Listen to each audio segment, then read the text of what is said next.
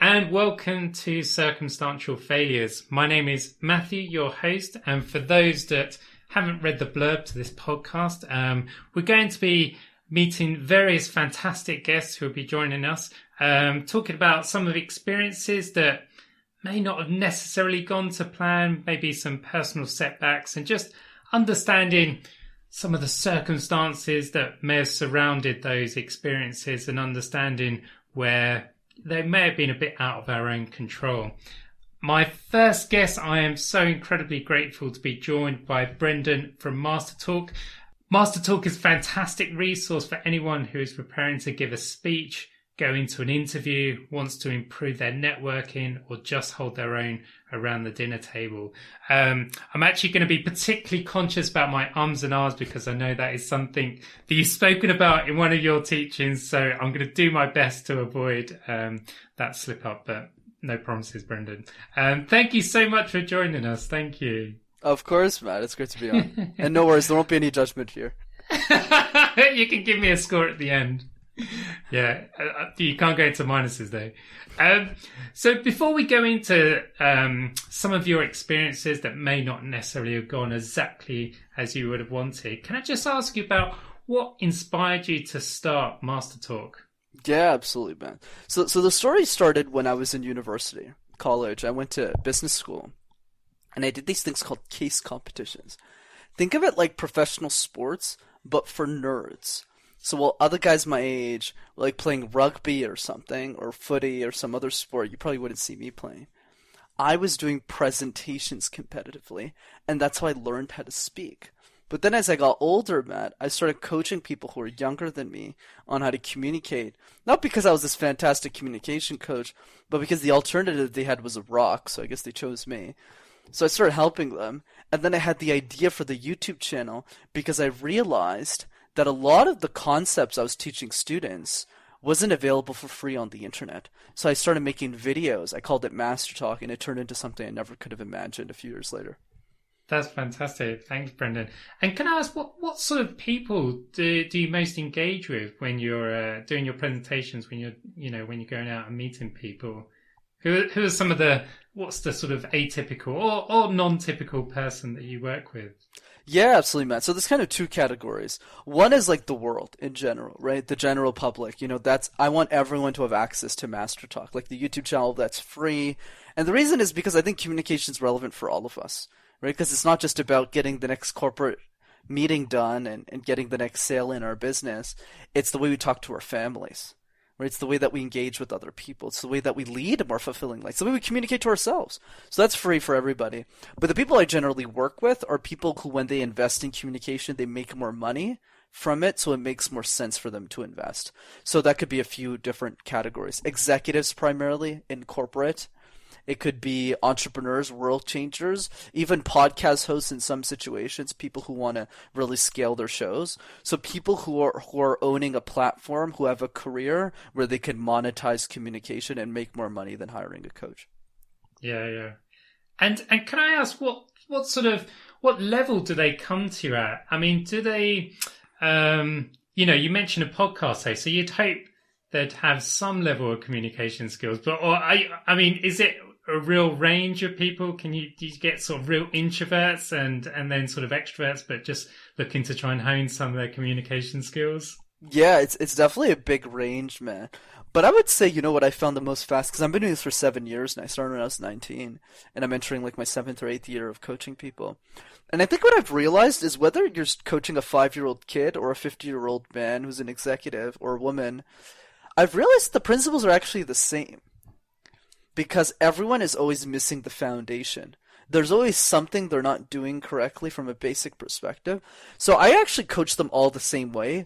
It's just the approach of the delivery is different. So for the 5-year-old kid, I'm not being brutally honest about the 70 things that they could be working on. You suck! Yeah, that's not going to help them. So I'll say, Sally, there's a secret. Do you want to know what the secret is to be the best speaker in the world? And Sally goes, yes, I want to know the secret. And I go, Sally, the secret is share your beautiful smile with the world. So I don't actually give her That's tips. great. I just give her confidence. But when I'm talking to the executive, I'm a lot more in your face, and I bring them through hell a little bit so they get the result because they pay me a lot of money to work with me. So that's a different approach. Yeah, no, that's absolutely fair enough. And so I guess following on from that sort of range of people that come to you, what would you be able to give a ratio for someone who is, instinctively better suited to improving some of their communication skills, and then somebody sort of, no matter how much you work with them, are always going to possibly struggle a little bit? Would you be able to sort of put that to a ratio, a number, would you say? I wouldn't give a number per se, but I can definitely give you a range. So here's my belief, Matt. My belief is that anyone can be a great communicator unless you just can't speak at all. Right? I don't know how to coach that. Maybe I'll figure that out later when I learn sign language. But I'd say for most people who know how to speak, they can do it. And I'll just tell you why, because I'm the living case study of it. I sound like a great speaker now. Definitely wasn't the case growing up. I grew up, in Montreal in Canada. And in Montreal, for those who don't know, you need to know how to speak French to do well in the city. I do not know French, or I did not know at the time. So my parents sent me to French school. So not only was I scared of communication, I had to present a language I didn't even know. So imagine being an 8-year-old kid, looking at your audience and going, bonjour? And that was my life growing up. That's a great accent. And that's one of 3 challenges. Second one is I got a crooked left arm, right? So I had a massive operation on my left arm when I was 2. Oh. And because of that, when I was in kindergarten in first grade, man, I had a massive cast. Right, whenever I'd go around. Oh, I'm fine now. But the point, but the point I want to drive is it was really hard to make friends. Imagine you're 6 years old, man, and you don't speak the language, and you're wearing a cast. Who the hell wants to talk to you? Nobody wants to talk to you. Right, so even the teachers. Yeah, even the teachers struggle. I got lucky though because I'm Canadian, so a lot of the kids were somewhat nice to me. But still, it was a challenge. And then the third thing, I'm not even done yet, man. No, bring it. You think I'm done now, right? So the third piece is you would think that a communication expert studied in communication in university. I have a bachelor's degree in accounting, brother. So yes, do I think anyone can do it's a solid profession, don't you know? So yeah, I rest my case. I really do believe anyone can be a better communicator. I mean, Jack Ma is another great example. He's the CEO and founder of Alibaba. I don't think he's the CEO anymore. Looking at his super thick Chinese accent, yet his English is very good because he put in the time to get better. So if he can do it, all of us can too. Okay. So this is possibly going to be a bit of a tough sell if I'm sort of saying, maybe look at the circumstances. You're really coming at it from anyone can improve.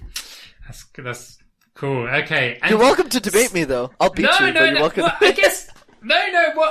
What you were saying just a moment ago dovetails in a little bit into my next question, which was, can you talk about a pitch or a presentation or a speech that you've given that hasn't gone as you had hoped? Oh yeah. And sort of what was the build up to that? What was the circumstances around it?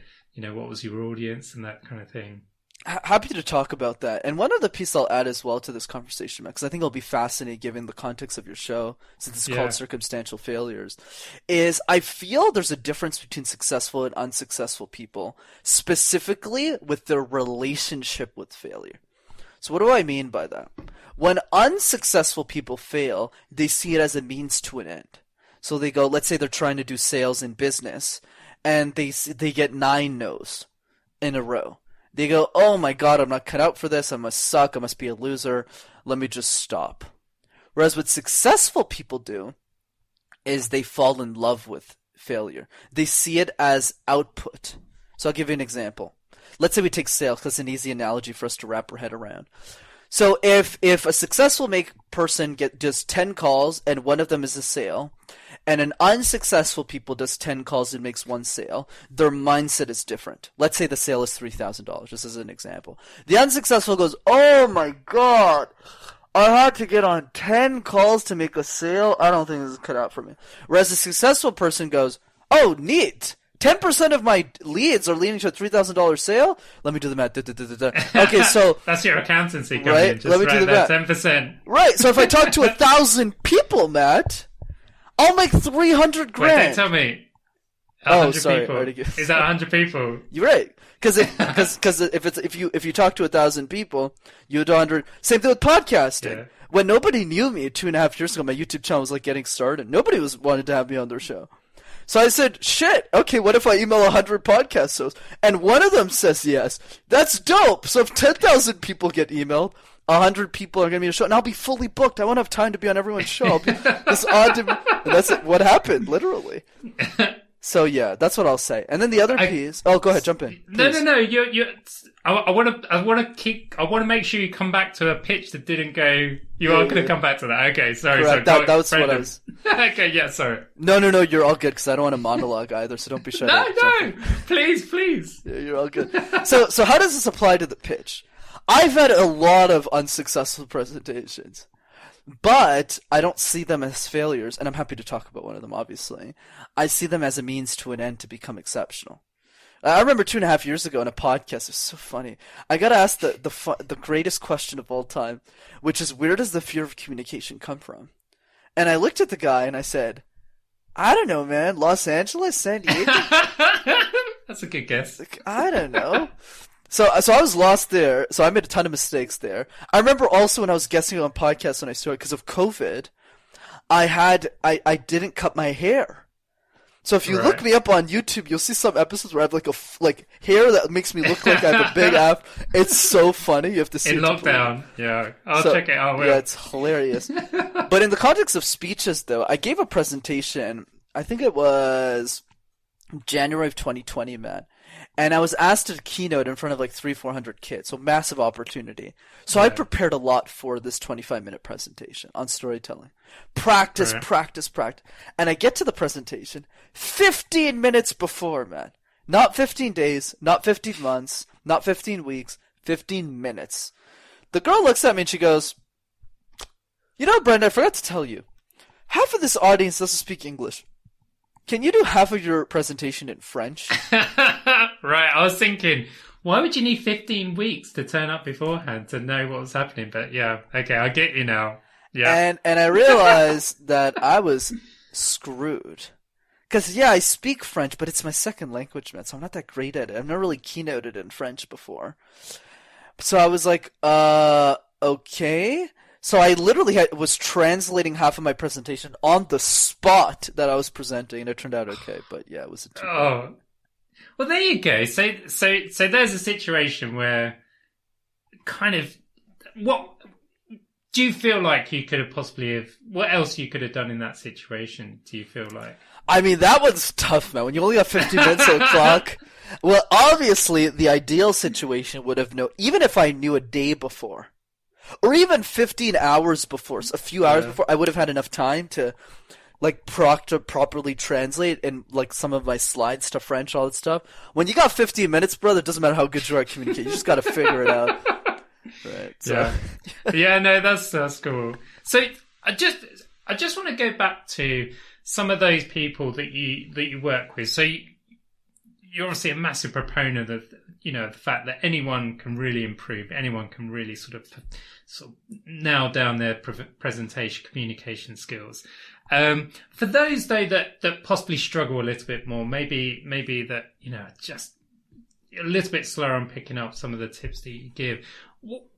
Could you describe that sort of person? Could you describe their background a little bit? Maybe their age, maybe their circumstances, where they come from, that sort of thing. Can you think of someone in your mind's eye that possibly has, not quite picked up as well as others that you've worked with? Absolutely, Matt. I would say that the biggest profile that comes to mind is usually someone who's very, very shy and has a lot of social anxiety. So for that person, it's really challenging to deliver a presentation, to speak out, because they have trouble just talking to people in general. And that, like, someone with autism is a good example, where they're high functioning in many areas of life. But when it comes to social cues, socialization, presenting, they struggle. And I've worked with people with autism. So here's what I would say. The answer is actually the same. I know that's probably something you don't want to hear, because you might say, "Oh, right? Brendan, come on." But what else? And feel free to counter, because I welcome that. But I would say the answer is the same. Here's the answer. The answer is the motivation needs to be greater than the fear that it is associated with communicating that idea. So it's not a question of removing the fear altogether. I was super scared when I started. Remember, Matt, I was a 22-year-old kid. Let me paint the picture of people. 22-year-old kid in my mother's basement with a bachelor's degree in accounting, no expertise in communication. I'd only coached maybe 50, 70 people on how to speak, which is good, but they're not executives. They're kids, right? They're 17, 19, 20 years old.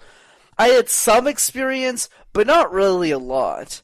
Yet, I still pressed record on my YouTube channel. So why did I do it? Because I had every excuse in the book not to. I could have just said, "Oh, wait until I'm 30, Matt. Wait until I have a very nice cushy job and I have millions of dollars in my bank account, then I'll do it." Why did I rush in? I rushed in for the 15-year-old girl who couldn't afford me. Yeah, sure, the executive might not need me. Of course they need me these days, but when I started, they probably don't need me. But the 15-year-old girl does. Because what's her alternative? Listening to some 60-year-old old guy who thinks they're hot shit because they got 7 PhDs and they don't understand anything. I don't even understand what they're saying. So when you're faced with that option, the only option left is to record. So how does this get reapplied? You don't need to have a big mission in the world to get better at communication. All you need to do is answer the simple question, Matt. How would your life change if you were an exceptional communicator? Think about it. We dream about our vacations, Matt. We dream about the expensive things we want to buy. When was the last time we dreamed about our communication skills? And the answer is never. So start. Yeah. Right on, Brendan. I'm feeling that. You're converting me. I am feeling converted. I mean, so that leads me, I guess, on to something else I wanted to ask you about. Your YouTube channel and the work that you do. Obviously, it's about improving your communication, but what's really good is you're helping people structure their thinking in such a way that it makes them a better communicator, it makes them a better presenter, and you've been talking about it now, improving your motivation or ensuring your motivation is greater than your fear. I guess I was wondering, where do you get that, where do you develop that thinking that supports, that places a structure around the communication work that you do? Do you work with people? Do you sort of research it off your own back, or where do you get those those insights, basically? Excellent question, Matt. Very few people ask me that. So the answer is super simple. It's really the idea of being a practitioner. So I'm different than most people in my industry in the sense, the main difference is most people who are coaches in my niche are generally academics. So they have master's degrees in communication, they have PhDs in some cases. One of my friends does, and he does the same line of work that I do. But there's a disadvantage to being an academic. And the disadvantage, in my opinion, is a lot of the exercise is theoretical. Me, that doesn't work. I'm the opposite end. I don't do a lot of research. I don't read a lot of books. I'm a practitioner. What is actually getting Matthew results? And what I realized is a lot of the stuff that was talked about in textbooks or in videos were just not getting people results. Whereas I'm a full-fledged out coach. I test out all of my ideas on human beings. And if it doesn't work on them, I don't teach it. But if it does work on them, I do. That's why my ideas have evolved a lot over time, whether it's to the channel and stuff. I'll give you an example. I know for a fact, guaranteed, if someone sits down with themselves for 30 minutes and answers how would your life change if you're an exceptional communicator, and takes that question seriously, they'll get some insight that they didn't get before, because nobody dreams about their communication. But I didn't read that in a textbook. I just know that from coaching hundreds of people. Nobody does it. Right? So that's one piece. And that question, the reason no one asks is because I invented that question. Because nobody's asked it before. Right? I'm going to Google it. Please, go ahead. Like, hold me accountable. And that's the other piece to a lot of my expertise. This is why I like podcasts. I don't do this for money. Most of my business comes from word of mouth, actually, because you asked me the question, so I'm giving you the detail. Yeah. The reason I'm on the show, because I'm the first guest on your show. Like, this is not like...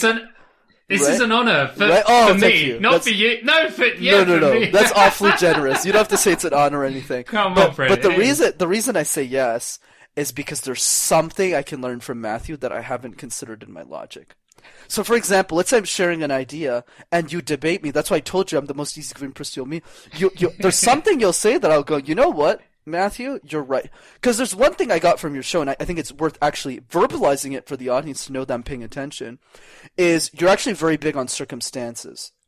Hey, Brenden, just because you have one unique perspective, you can't apply one mold to every single person because everyone's different. That's the takeaway I'm getting from you. So my reflection from listening to you is like, okay, how can I build different use cases for different types of people? It'll complicate things on a podcast, but definitely on a coaching setting, I'll need to be more thoughtful about that. So I'm always getting an insight, and that's the other piece, is I'm not afraid to be challenged of my own ideas, and that's why I believe I have the best ideas in the industry, because I'm always willing to get shit-faced on whatever I'm sharing.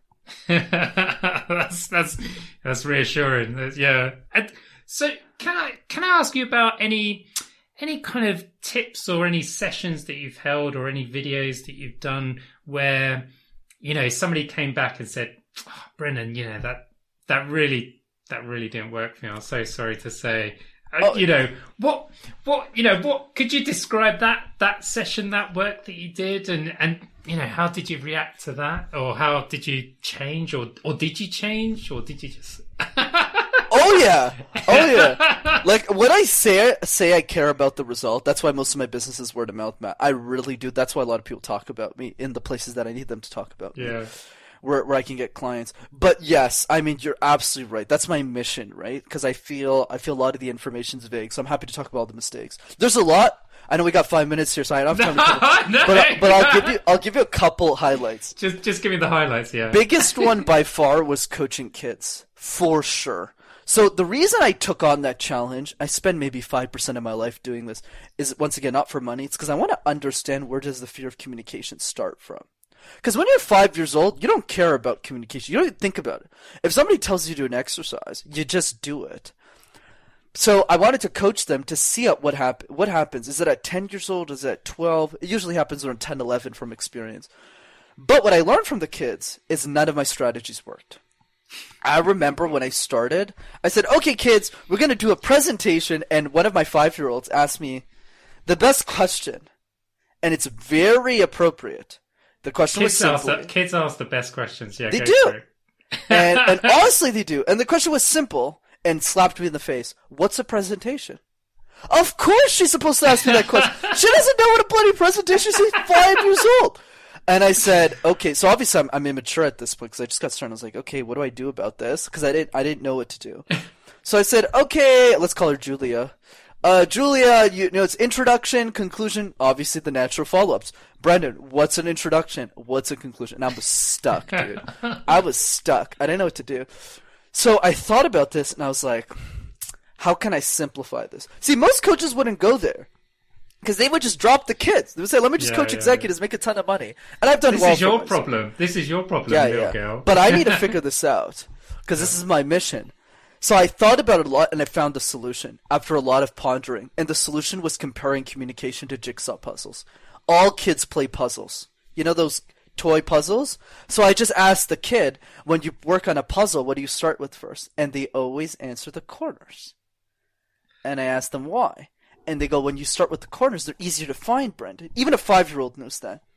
And that's the analogy that I coach my executives with. When you work on a presentation, I don't use that word presentation. When you work on a speech or whatever you want to share, a discussion, start with the corners first. How about we just start at the beginning? And then I found the analogy. That's one. Another shitty one that I did was so funny was this story I used to tell called the garlic bread analogy. Basically what I did, I won't go through the whole thing, it'll also be painful for your audience. But I basically... God. I'm interested. I'm quite partial to garlic bread, so I'm interested in how you work it in. So basically, it was a stupid thing I did when I was 19, when I was teaching my students. Basically, the loaf of bread is foundations, right? Ums and ahs, vocal tone variety, pausing, and garlic butter is storytelling. So I would tell my audience, like, if you were just given a loaf of bread, would you eat that loaf of bread? And then they were confused. They wouldn't know if the answer, I guess, yes. I guess I would, because it's fresh. And I would go, yes. But if you put garlic butter on top, wouldn't it be fantastic? And they go, well, I don't like garlic butter, and most people would say, yeah. So basically I would say, guys, the loaf of bread is foundation. You could eat the bread in and of itself because foundation is important, but you can't just eat garlic butter on itself. In the same way foundation and storytelling works together. If you have the right bread and you add a little bit of garlic butter on top, it'll be exceptional. So it makes sense, but it's very confusing. Do you get what I mean? It does make sense, Brenden. Right. I mean, if you'd have gave that analogy to me, I'd have been like, yes, but I would like bread and I would like garlic butter on top. You're right, but I would argue, Matt, it didn't work with 20% of the people I was speaking with, 10% of the people I was speaking. Maybe it's a Canadian thing. Right, maybe. And it just doesn't fly with me. Like, in the same way, by the way, I am so obsessed with my audience. I know we gotta drop it in a minute, but I'll give you this is even when people ask me about my story, I actually adapt it purposefully to who I'm speaking with. So I'm speaking to an American podcast host. I literally say this. You know, other kids my age play baseball and basketball and football. Whereas when I talk to a UK audience, I specifically say cricket, rugby, and footy. Even if I've never been to the UK. So every little detail matters to me, I've messed up many times for sure. Yeah. And just the last question, just before you have to go, can I ask you about sort of, you know, people that you're aware of, maybe people that you've worked with that have had, you know, bad experiences with communication coaches? You know, what were some of the sort of things that, you know, the tips that were given to those people that didn't sort of, you know, that came away with a bad experience? Do you know anyone like that? That haven't, you know, benefited the way they would have benefited if they worked with someone like yourself? 100%, Matt. And I would say for me, you know, the reason why I got my first clients, because a lot of it was luck, because remember, a lot of people wouldn't trust a young kid to coach them, right? Is really people who got burned in the past. Yeah. Because they've tried the older people and they didn't get the results. And the offer that I gave them, which I still do to some people, is I actually offer to coach them for free for 2 weeks. So that way there's no brainer, and then obviously I crush their. But as the point is, what happened with those people then? As you said, with this, you know, quote unquote older, more experienced, you know, what happened in those situations? Here's what I would say. I don't think the problem is the tips that are being shared, but rather the design of the program. So what do I mean by that? What I mean is the tips are similar. They might not say in the same order as me, in the same way or the delivery that I would do it, but they'll say like pause more, remove filler words. The tip isn't wrong, but the way that it's implemented on the student is wrong. So it's like one-on-one calls, once an hour a week. They meet every hour. And then after 5 weeks, it's like a few $1,000s, and they've practiced for 5 hours. They didn't really see much output. That's not the way that I work. The way that I work is very different, which is like you're entering a Navy SEALs camp. You're going to be in a group with other executives. Everyone is hardcore interviewed before they get in by me. So if I don't like someone, I don't care if they have the money. I don't bring them in. So everyone's an A+, and they're all practicing with each other. So even if they're spending the same amount of money, they're practicing 3 to 4 hours a week. So the improvement is exponential. And I'm a hard ass when I coach clients. So it's really like, this is wrong, this is wrong. Whereas I find other coaches are more like softy. Whereas me, it's more like, no, I'm going to break your spine until you get a result. You'll break your arm before you get a result with me. Right? So it's either you get the result or I break your arm. So it's a different kind of. I don't do that with the general public. General public is like, watch my. I've seen your videos. Right? It's very PR. Yes. And that's intentional. You're lovely. Yes. And I'll say that on the record, by the way. And the reason I say that on the record, because normally you shouldn't share that, but I do that because that's intentional, because most people can't handle the transformation. So it's really a small group of people who will watch that YouTube video and go like, I don't care how much he costs, I want to work with him. And that person, I have a responsibility to break their arm, because it's the only way they're going to get the result.